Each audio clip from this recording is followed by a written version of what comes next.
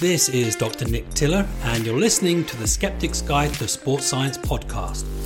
What follows is an audio recording of my column published in Skeptical Inquirer, the magazine for science and reason. For more information, visit www.skepticalinquirer.org. As with all articles in the series, a link to the original piece with its full list of references can be found in the show notes.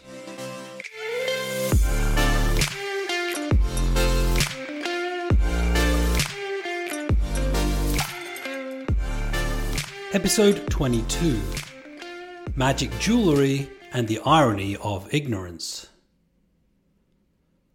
The plot for the epic fantasy series Lord of the Rings centred on, well, a ring. But not just any ring, a magic ring. The one ring to rule them all bestowed immense power on its owner. The power of invisibility, the power to dominate the wills of others, and power over the bearers of subservient rings. But in this month's column, I discussed jewellery with such extraordinary properties, it'd make even Bilbo Baggins a little envious. These charms and trinkets can harness quantum energy fields, resonate with the body's intrinsic frequencies, emit magnetic pulses, and surround the owner with protective and healing energies. From sports performance to health and healing, there are earrings, necklaces, bracelets, and rings for every desire. And, unlike the One Ring, which was forged in the fires of Mount Doom, these knickknacks can be found at your local pharmacy. Hologram bracelets. It wasn't too long ago that medicine men toured the Old West, staging theatrical demonstrations to promote the miraculous healing properties of their snake oil preparations. In the early days of its life cycle, the Power Balance bracelet relied on similar parlor tricks. In one demonstration that was toured at health and fitness conferences, audience members were invited on stage and asked to stand on one leg with their arms out for balance. An assistant pulled down on the volunteer's forearm, easily toppling them off center. Then the Power Balance bracelet was introduced, and once strapped to the wrist, the test was repeated, only this time the volunteer resisted the force and remained upright. The audience applauded and then invested. The device, you see, was made with hologram technology and, quote, embedded with frequencies that react positively with the body's energy field to improve vitality, strength, balance, and flexibility, end quote. Actually, the difference between the trials was not the bracelet. In the second test, the salesperson pulled down above the elbow, closer to the volunteer's center of gravity, making the challenge easier to withstand, especially for someone anticipating it a second time around. The subtle shift in position was obscured behind the theatrics of the trial. Sales of Power Balance continued to soar long after well-known skeptics like Richard Saunders exposed the facade. Its revenue, just $8,000 in 2007, reached around $35 million in 2010. The main driver of sales was not scientific evidence, which, believe it or not, was not forthcoming, but rather clever marketing. Power Balance was endorsed by high-profile athletes, including David Beckham, Paula Radcliffe, Roger Federer, Rubens Barrichello, Wasps Rugby Football Club, and many other sports people and celebrities. Such visibility led to the exposure effect, the psychological phenomenon whereby people develop a preference for things with which they are familiar. Then there was the scientifically meaningless word salad that was served up in the marketing rhetoric, which was designed to distract the consumer from the lack of a legitimate mechanism. It succeeded in blinding the consumer with technical jargon, terms such as body frequencies and energy fields that don't reflect real-world phenomena. Like many commercial health and wellness products, the bracelet became popular through the exploitation of scientific illiteracy. To this day, there is no scientific evidence to support the use of Power Balance, not that it makes a difference to sales. In fact, the huge financial investments that Power Balance channeled into celebrity endorsements and viral marketing made the science relatively inconsequential. Eventually, in 2011, following a damning report from the Australian Competition and Consumer Commission, PowerBalance filed for bankruptcy. The company issued the following statement, quote, "We admit that there is no credible scientific evidence that supports our claims, and therefore we engaged in misleading conduct." End quote. Magnetic bracelets. Have you ever played whack-a-mole at the fairground? A mechanical mole's head pops up out of the hole, receives a stiff whack from a foam mallet, only to be replaced a fraction of a second later by another head elsewhere in the mechanism. Well, that's what it's like confronting commercial pseudoscience. No sooner had PowerBalance gone bankrupt on account of a hefty fine by the ACCC, there was another brand of bracelet being sold on an equally questionable premise. Magnetic bracelets supposedly improve circulation using super magno power. Here's a quote from one manufacturer on how this is achieved. Quote, "The magnetic effect comes down to hemoglobin, the iron-based protein inside red blood cells. In the same way that iron filings align themselves along the field lines around a bar magnet, so the red blood cells align themselves along the straight field lines of the electromagnet." End quote. It all sounds so reasonable. Red blood cells do contain iron and hemoglobin, which is the oxygen-carrying component of the blood, and iron filings do align themselves along magnetic fields. But that's where the plausibility ends.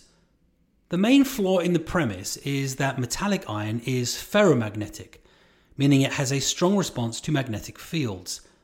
But iron in the blood is weakly paramagnetic and not susceptible to magnetic fields. This is rather fortunate, of course, because otherwise a lot more people would be exploding and bleeding to death during standard MRI scans that use strong magnetic fields to take medical images. The literature is no more flattering than the premise. Most studies looking at pain reduction with magnetic or copper bracelets show no effects or are very low quality, with a few exceptions. For instance, a 16-week double-blind study found that magnetic and copper bracelets were ineffective for treating pain, stiffness, or physical function in patients with osteoarthritis. Even studies with apparently positive outcomes on pain were unable to discount the most likely cause of effects, placebo. In a show of contempt for these and other bracelets, two Australian brothers known as Skeptic Bros conceived the Placebo Band, a bracelet similar in look and feel to the PowerBalance bracelet, with the same holograms and the same distinct lack of effect on health, vitality, and fitness. Sold for just $4.99, one benefit is that you can turn a hefty profit selling them to your friends for $30 each. Anti-inflammatory necklaces for babies. Yes, for babies. There's a reason that plastic bags, devices with removable parts, and products with strings and wires are labelled "keep out of reach of children." This is because those little carpet apes will grab, poke, and chew anything on which they can lay their hands. So, strapping a beaded necklace around a toddler's neck doesn't strike me as the best way to protect its health, but I'm not a parent, so what do I know? Hazelwood apparently has anti-inflammatory properties, and when whittled down to a necklace and worn close to the body, can relieve, quote, inflammation, commonly referred to as excess acidity, joint pains, stomach aches, mouth ulcers, ailments, chronic skin conditions such as psoriasis or eczema, teething, colic, constipation, gastric reflux, and other sources of inflammation. End quote. From the few online reviews, the main customers appear to be new mothers looking to soothe their child's teething pains. Why Hazelwood and not any of the other 59,999 species of tree, and why a necklace and not a bracelet, anklet, or charm is unclear. There are no plausible mechanisms of which to speak, nor any empirical evidence of benefit, hence why the product's description features a laundry list of logical fallacies. For instance, in an obvious appeal to nature, One company boasts using 100% natural hazelwood. Then there's an appeal to tradition or appeal to antiquity, when it's claimed that hazelwood has been used by Native Americans for hundreds of years. The vendor claims that the wood is scientifically recognized for its richness in polyphenols. It isn't. Before finally and mercifully concluding their patter with an appeal to popularity by claiming to have thousands of satisfied customers.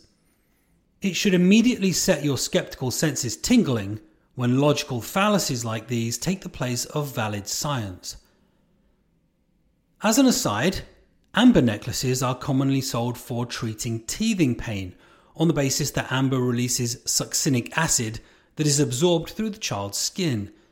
However, there's no evidence that succinic acid is absorbed through the skin, even when applied directly, and no evidence that it relieves pain.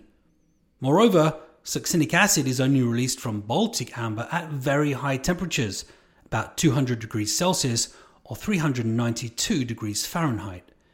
Assuming your child isn't a dragon, it's unlikely that they'll be able to tolerate these very high temperatures. Acupressure, magnetic, and thermochromic earrings. One would be forgiven for thinking that these were three distinct products, but this next piece of jewellery is said to be all three. The manufacturer of these studs employs a shotgun approach, throwing as many mechanisms as possible at the consumer in the hope that one might stick. First, the earrings are claimed to be magnetic lymph active to improve lymph drainage that helps, quote, overcome hunger and suppress appetite, end quote. Of course, lymphatic drainage has relatively little or nothing to do with appetite, but let's not allow reality to derail a good premise. The stones are also apparently thermochromic. Now, in chemistry, this means they have the property of being able to change colour according to temperature. But in something closer to alchemy, where these products operate, thermochromic apparently means they release infrared waves to help people become healthier. The studs then attach via acupressure, apparently for slimming. Other unsubstantiated claims include stress reduction, better sleep, improved circulation, and normalized blood pressure. These earrings aren't based on traditional philosophies of healing, ancient Chinese medicine, or even misappropriated science. This is straight up New Age gibberish, health and wellness ideas taken from the Deepak Chopra school of fabricated gobbledygook, aimed at the most credulous among us. Also note the multiple claims. Science-based medicine is usually targeted and specific. In other words, drugs and therapies are tailored to specific endpoints, be it lower blood pressure, lower cholesterol, improved insulin sensitivity, better glucose control, and so forth. But alternative therapies often claim to have wide-ranging effects and to aid multiple independent ailments. That is a red flag. Healing rings. Speaking of Deepak Chopra, these healing rings appear to have channeled his raw essence. You see, they are metaphysically powered, which means that if you wear the ring for just one day, you will, quote, feel the relief of being surrounded by protective and healing energies, end quote. The rings are also energy blessed and, quote, guaranteed to accelerate healing and increase spiritual protection around you, end quote. The manufacturer makes claims that aren't just health fraud, but potentially dangerous. One ring, with a healing stone at its center, is said to protect the wearer from being hurt. I wonder, would anyone actually be foolish enough to test that guarantee? There's an asterisk alongside the primary claim. Skim to the small print at the foot of the page and you'll find an important caveat. Quote, these items are made for healing and protection of the spirit only. They are not a substitute for medical, financial, or professional advice of any kind or physical protection. They do not cure the coronavirus or protect from infection, end quote. No kidding. The jewellery that I've described, just a few examples from many hundreds, come from two types of vendors. First, you have the bullshitters, a vulgar term rescued by scientists and philosophers to describe people who use statements without concern for the truth. These vendors spread disinformation essentially to line their pockets.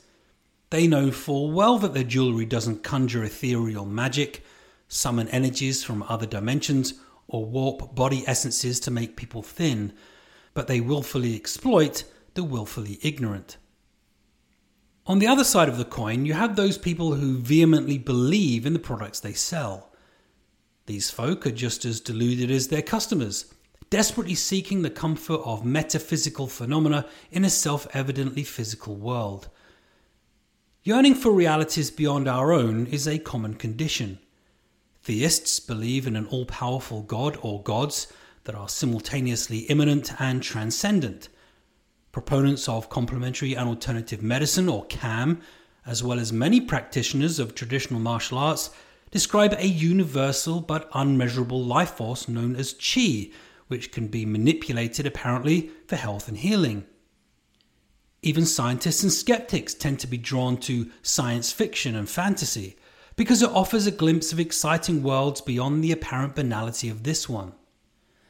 There's nothing wrong with flexing one's imagination, but it's a problem when it starts to influence health, wellness, or clinical practice, blurring the line between science and fiction. A longing for the supernatural doesn't legitimize it. Science doesn't care what you believe. And so, if we're ever to transcend the world of commercial pseudoscience, a two-pronged approach is needed. We must first continue to advocate for science and be patient and compassionate in educating health and wellness consumers to judge for themselves if a product is worthy of investment. Second, the same corrective messages must be targeted at those people selling the products. It is often the case that these people are victims of their own scientific illiteracy, having themselves been deceived into selling products against the example of science. So, it's the proponents of snake oil that tend to need the most guidance. That, my friends, is the irony of ignorance.